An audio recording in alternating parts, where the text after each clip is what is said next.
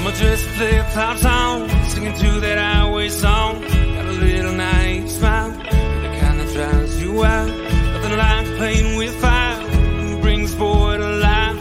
Beat you with a fuse you light, girl, you're dynamite.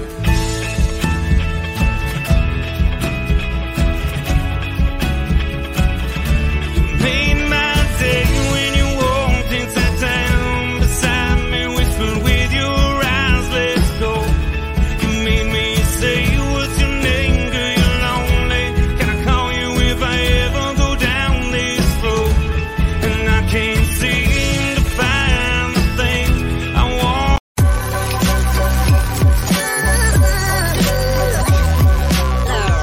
The following is a presentation of the Belly Up Sports Media Network.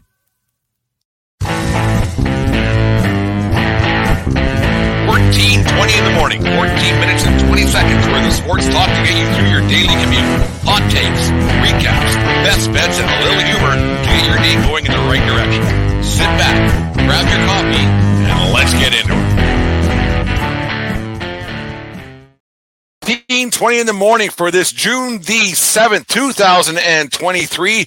Today's show is brought to you by SeatGeek and SeatGeek.com. The SeatGeek app. Use promo code 1420POD at SeatGeek.com today and save yourself $20 on your first purchase. Thank you for making us part of your morning each and every morning here on YouTube Live. And remember, we are part of the Belly Up Media Network and BellyUpSports.com. Go to BellyUpSports.com and check out all the great articles and other podcasts that are at BellyUpSports.com. Today, I am joined by Brian Germinaro, hockey writer for BellyUpSports.com. How are you doing today, Brian? Good. How about yourself? I'm doing all right. You're out in the neck of the woods now. That's got some smoke and everything coming down from your neighborly neighbors to the north. How's things out there in the eastern United States? It's not as bad as it could be, but it's definitely weird when you walk outside and you just smell like a campfire. So a little unsettling, but we're getting through it. You can't do not much. You stay inside, listen to some podcasts, watch some sports, and everything else. Brian, you wrote a great article on the breakdown of the Flyers' three-way trade with the LA Kings and the Columbus Blue Jackets for BellyUpSports.com today. Does this trade by Danny Briere, new GM of the Philadelphia Flyers, does this put notice to Flyers fans that it's going to get a lot worse and it gets better? Yeah, it definitely is going to get a lot worse before it gets better. It's the Flyers with this. Initially, they're going to do a full-blown rebuild. Over the past couple of years, they were trying to rebuild on the fly in a way. Like, sure, we're going to rebuild, but we're going to be competitive at the same time. This move, to me, signals that they're in for a 5-year rebuild. Not going to compete, 2027, 2028 is when they're going to really look to compete again. This is kind of gives old John Tortorella a bit of a reprieve, and he can go out into a couple more years saying that it's going to be tough, it's going to be hard. I don't mind Tortorella, but this, like I said, Tortorella kind of mailed it in at the end of last season, and now he kind of has a free pass to kind of do the same, and he probably gets a free year from Danny Briere to not do a bunch of winning. Yeah, exactly. Yeah, why change things up? If you were losing last year, the Flyers clearly don't want to win. They're focused on the minors, focused on drafting. They're going to just kind of ride out the year, and hopefully they lose as many games as possible. So why make a coaching change? I don't know how Flyer fans are going to feel about that, as how famous Philadelphia fans are, but that's the unfortunate truth.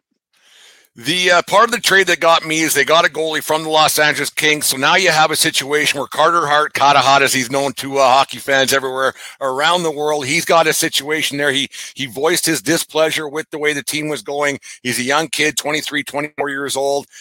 He probably wants to get out of a rebuild situation because he only gets X amount of years to get another contract, right? And so one of those deals, like he might be on the move to a contender sooner rather than later. What's your thoughts on that? I would be shocked if Carter Hart is still on the Philadelphia Flyers next year. Because, yes, has he been this, all-time goalie that everyone expected when he was a prospect? No, but he has shown flashes that he can be a reliable goalie, a top 10 goalie. And he's still 24 years old. So who say change of scenery can't, fix that up? I think Edmonton is the most likely landing spot for him. I think that would put them over the top, and that's a perfect contender for him to go and play with. A place like Edmonton kind of makes sense. They got two goalies right now with Stuart Skinner and with Soupy Campbell there that didn't turn out very well for Soupy this year and for the Oilers. They they gave him $5 million. I think they gave Skinner 2.5. So they got two guys at $7.5 million total. You could see Campbell on a buyout situation, and I think Hart might land himself somewhere there. It would be a great landing spot for a young Oilers team, because Hart to me is better than Campbell. He's probably equal to or better than Skinner, and having a guy like Carter Hart getting some confidence, because you don't lose your skills so much. It's that 8 inches between your ears that you lose there. Exactly. And like if they have, it's probably gonna be Skinner. Skinner and Hart would be a great like 1A, 1B situation. I kind of compare it to the Rangers when they had Shesterkin, Georgiev, kind of like that 1A, 1B in a way. Maybe not as great, because as we all know, Igor is, a top goaltender in the league. But so, Hart one night, he's not gonna have a massive drop off with Skinner out there. That's a great segue there, Brian. I was going to roll into the Rangers here, man. You're an old pro at this stuff at your young age, but the New York Rangers, it says in your Belly Up bio on bellyupsports.com that you're a diehard Rangers fan. What went wrong with that team this year that was supposed to maybe go to a Stanley Cup final, maybe not win the whole thing, but they set themselves up. You thought they were going to have a better season than they did. What went wrong with the Rangers this season? They just couldn't figure out, and his name is escaping me right now, the Devils goaltender, when they made the switch. They just looked exactly. Who's that guy? Majority. Yeah, exactly. Who is that guy? They just looked lifeless for multiple games in that series. Like even Game 7, after the big win in Game 6 in Madison Square Garden, you're like, all right, this team, they're showing life again, and just go out and play a fat goose egg on the ice. Completely no show. Looks like no effort. Igor Shesterkin screaming at everybody on the bench. Like, you don't see goaltenders trying to pipe up the guys, but that's how dire things were for the Rangers. They went out and they made some deals. They got the Kane at the deadline earlier on. They went and got Tarasenko from the Blues. I thought that the Kane thing turned out to be a complete, I wouldn't say disaster. Turns out he has some health issues, everything else, some bones in that a lot of hockey in those old bones and everything else over the years, and that didn't really amount to nothing. Tarasenko had himself a year, but the way that team ended up, it ended up getting a coach fired. It's strange that he would be a coach that, with as highly touted as he was, is gone after 1 year. Well, it's more of his relationship with Chris Drury. Gallant, and it's the same problem he had in Florida and in Vegas. Gallant's a very stubborn guy. It's his way or the highway. So Drury would tell him, like, hey, how about you put Lafreniere in the top 6? Give Kakko more penalty minute, power play time. And he would either ignore completely or do it for one game and be like, oh, it didn't work. Like, I think the biggest example of this is the Kravtsov. Like, he scratched Kravtsov for months. Drury finally was able to convince him. Almost out of spite, Gallant goes, fine, I'll play him. He plays him for one night, and then he goes, based off this one game, that Kravtsov's not a third-line guy, and scratches him again. Gallant he doesn't, mesh well with others. He has to have complete control over the line and won't take, outsiders' input. It's kind of crazy right now. You're only about 3 weeks away from free agency starting in the National Hockey League, and you have a situation where the Rangers don't have a coach yet. And even though you're not supposed to sign free agents until after the July 1st opening date, we all know that there's a lot of behind the scenes that goes on throughout, the agents getting their players at this and that, and looking at, and players are looking for places to go. With the Rangers not having a coach in place right now, do you think it's going to be a little bit detrimental to getting top-notch free agents once the free agent signing period opens? I think it could, because I feel like you would want to know what you're getting yourself into. Like, let's say a player has a bad relationship with, Laviolette, who's one of the favorites for the Rangers right now, or he's heard bad things. That's going to, if he signs with the Rangers, then all of a sudden, Laviolette comes in. He's like, well, why did I do this? He's not going to want to open himself up, put himself in a position with a guy he doesn't get along with. So, not knowing the coach is like, it's a mystery. Why would I sign this team when this is unknown? Will I get along with this coach they bring in.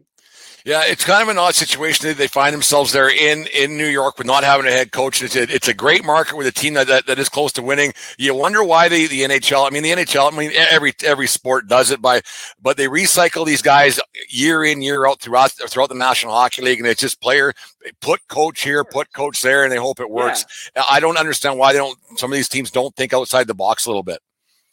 The Rangers AHL coach Chris Knobloch. In January, they were the Wolfpack. That's right. Yeah, last place in the league. They're in the playoffs, and I forgot what round. They made a very deep playoff run in the Calder Cup. Why isn't that guy your first guy you're interviewing? He shows you that he can take a team that's like completely out of it and put him into a contender. I think that'd be the perfect guy for the Rangers to go after right now, instead of one of these retreads. We're joined by Brian Germinaro, the one of the Belly Up Sports writers for BellyUpSports.com. Brian, the Stanley Cup playoffs that's happening there, the finals are on. Game 3 goes tonight. It's been a bit of a dud so far. It hasn't caught on a whole bunch around these parts in the hockey mad part of the world. It just two southern hockey teams, Sun Belt teams, I guess you could say. It's not non-traditional hockey markets. What's things like out there in the Eastern United States for the Stanley Cup Finals so far? Pretty much the same. No, not a lot of hype going on around it. Everyone is just kind of written Vegas in as the winner. That's kind of what the situation is. They're excited for Vegas, and they don't care. That's kind of where we are right now. Yeah, it's odd that the National Hockey League's been trying to expand down there since I think it was a little bit before your time in 1993 when they got going down there, and just with Tampa and the Florida Panthers. It's the second time the Panthers have been in the finals in their long or the 30-year history, so it's not long and illustrious. And then the Las Vegas Golden Knights, their second time in the finals in 7 years. What's your thoughts on the Sun Belt expansion, and is it good for hockey in the big picture? And no, I feel like it has opened itself up to newer markets. Like Vegas is crazy for the Golden Knights. Tampa has revealed itself to be crazy for the Lightning. Dallas is big on the Stars. But you also have these giant disasters like you have with the Atlanta Thrashers, or you have with the Arizona Coyotes right now. And, the Hurricanes during, the early 2010s, they were drawing in attendance before the winning really started. So it has positive. I understand why they want to do it. I just think their hockey is alienating its most diehard fans, Canadians, Northern Americans. Like there's no reason there's a team in Arizona and there's not one in Quebec City. Or if you don't want to go to Canada, Milwaukee or Portland, who have both said desires to bring in more sports teams. Yeah, it's unbelievable to me that that they Gary Bettman keeps trying everything else. It just doesn't seem to catch on. And even like the Florida Panthers, yeah, they're getting great crowds because your team's winning and your Stanley Cup final to win a championship. People are going to go, but you watch a Florida Panthers game in mid-January, there's no one in that building in Sunrise, Florida. It's ridiculous. The Ducks are one that don't really have much, and it's tough for them being in Anaheim, and the Kings are right there. But, move the Ducks, move the Panthers, move the Coyotes, and forgot the other team I said, but move them to these, hockey markets that are begging for hockey teams. Quebec City still has a fully functional NHL arena. A team could be in there tomorrow and be ready to play next week. It's crazy to me that they keep dumping money into that. You think that eventually the owners of other franchises are going to say, you know what, Gary, enough's enough. We can't keep doing this. It doesn't make a bunch of sense for us. It just doesn't. It's not growing the game. It's not helping. Like you look at just the ratings, like you said, the ratings for the Stanley Cup final. I've watched a little bit. I might tune in tonight, and that's the thing. Like being where I am in Canada here, it was never imagined. Of if you were turning in, it was what period you were tuning in on, or where you were going for pregame and everything else, right? So it's a thing that hasn't caught on. They're too. I shouldn't say Vegas isn't a sexy quote unquote team, but it's. I think it's a ratings nightmare personally for the networks, in my opinion. It definitely is a ratings nightmare for the markets. The ESPN and TNT cannot be happy with how this playoff has gone because you had the incredible first round. And then these, the second and third round and the Stanley Cup Finals have been just blowouts after blowouts. Like we haven't had a competitive series at all. No, it hasn't been good at all. You wonder where it's going to go from here. And okay, I hope that Florida can get a win out of this and make it somewhat competitive. But like the way that game the other night turned out, where that was a 7-2 final, it didn't look like the whole thing was going to turn Florida's. Was that did you think that was a penalty that on that hit that Tkachuk laid on Eichel in, I think it was the third period? It was dirty. It was shoulder-to-shoulder contact. It's a violent game. Big hits like that happen, especially in open ice. You maybe give him a penalty, but it's not a dirty, quote-unquote, hit. No, I thought it was fine. And I think it was anybody else but Tkachuk. He probably was got a slap in the wrist and maybe a 2-minute minor, maybe, and that would have been it. But Mr. Tkachuk's reputation precedes himself a little bit. That's one of those deals. It's funny. Around Eichel's neck, too. Like, Eichel had the experimental neck surgery that no hockey players ever received. So that might, bring up the outrage a little bit more, that his head did bounce a little weird on the ice. Yeah, it's funny the way that all works out, how guys like the injury shouldn't match the penalty, but it always kind of does. Brian, we'll do some cheap shots and we'll get you out of here. How's that sound? That sounds good to me. Here we go. Is a hot dog a sandwich? No. Favorite NHLer growing up? Favorite NHLer growing up? That would have to be Rick Nash for those Rangers teams. He was a good player, a little bit underrated. Like he just had some injury problems near the end, but he was a really good player. Played some Team Canada gold medal teams over the years. He was a really, really good player, Rick Nash. That's a different answer. You don't hear very Rick Nash references out there. Do you like Brad Marchand? No, I think he's dirty, and I also live with a lot of Boston fans in my area, so they tell me how great he is every single day of my life. And I cannot wait till he retires so I can stop hearing about it. 2 more. Will the Toronto Maple Leafs win a Stanley Cup in the next 10 years? No. I don't think so. I think this team is heading – I wrote about it in an article. Yeah. I think the Maple Leafs are heading for maybe not a rebuild, but a retool. They fired Kyle Dubas. Well, they parted ways with Kyle Dubas. I think there's going to be some changes in Toronto. Won their first playoff series in 7 years. I don't see them winning a cup final anytime soon. That whole thing with Dubas has how he basically said, yeah, I'm not sure how I want this. I think there was a backhanded deal. He knew that he had a job lined up with Pittsburgh when it was all said and done, because he had his dream job with the Leafs. He didn't see a big pot of gold at the end of the rainbow when it was all said and done, and he got the president's job with the Pittsburgh Penguins. And that's not a bad job to have. You got Crosby at the end of his career with a little bit competitive fire still. You might be able to bring in a piece here, a piece there, and make a playoff run. You just never know what with Crosby and Malkin. It's not a bad gig, I don't think. It's not a bad job, but like the Maple Leafs are one of those jobs you don't leave. Like if you want to be an NHL GM, Maple Leafs are always one of the teams you want to be a GM for. Like, no one's picking the Penguins over the Maple Leafs. No, because the thing with the Leafs, like I know that the Penguins have that Fenway group behind them to spend some money, but the Leafs, whatever Dubas wanted, he got. Like if he wanted more nutritionists, he got that. He wanted more analytics guys, he got that. He could spend on whatever, the hotels and on and on and on. They had the cream of the crop out there in Toronto. 1 more to go. Where would you spend your one day of the Stanley Cup if you were on a cup-winning team, as their tradition goes? Good question. Probably go to a bar with it in my local town. What's the name of the place? Beer Gardens. It's the bar I go to up in Albany. There you go. Nothing wrong with that. Nothing wrong with it. Spreading the fun with the people, everything else. Brian, thanks very much for taking some time out of your day doing this for here at 1420 sportstalk.com and everything else you got going on. What do you got going on? What's your broadcasting life and your writing and everything going on? What do you got going on there in Brian's world? I'm going to be writing for hockey here for Belly Up Sports for the rest of the summer. This fall, WVCR 88.3 The Saint. Sunday nights, I'll have a radio show called The Back Pages. It's a New York sports-centric show, so it's not just hockey. We do baseball, football, basketball. If you're a New York sports fan, tune in, iHeartRadio, WVCR 88.3.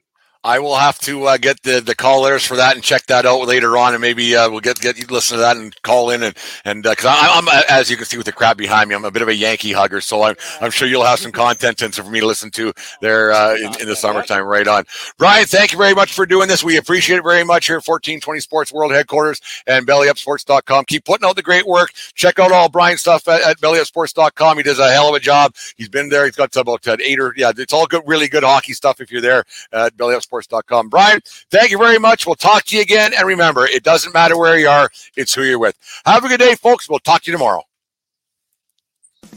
You just listened to the 1420 Sports Bar Podcast. 4 beer with sports talking a whole lot more. We are part of the Belly Up Media Network. Let's get